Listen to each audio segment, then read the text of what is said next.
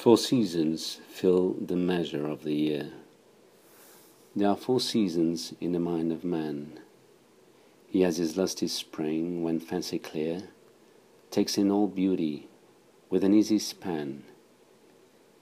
He has his summer, when luxuriously spring's honeyed cud of youthful thought he loves to ruminate, and by sit dreaming high is nearest unto heaven.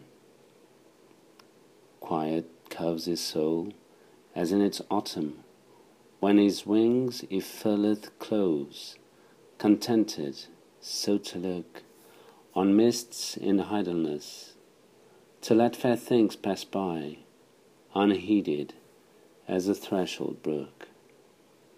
He has his winter too, of pale misfeature, or else he would forego his mortal nature.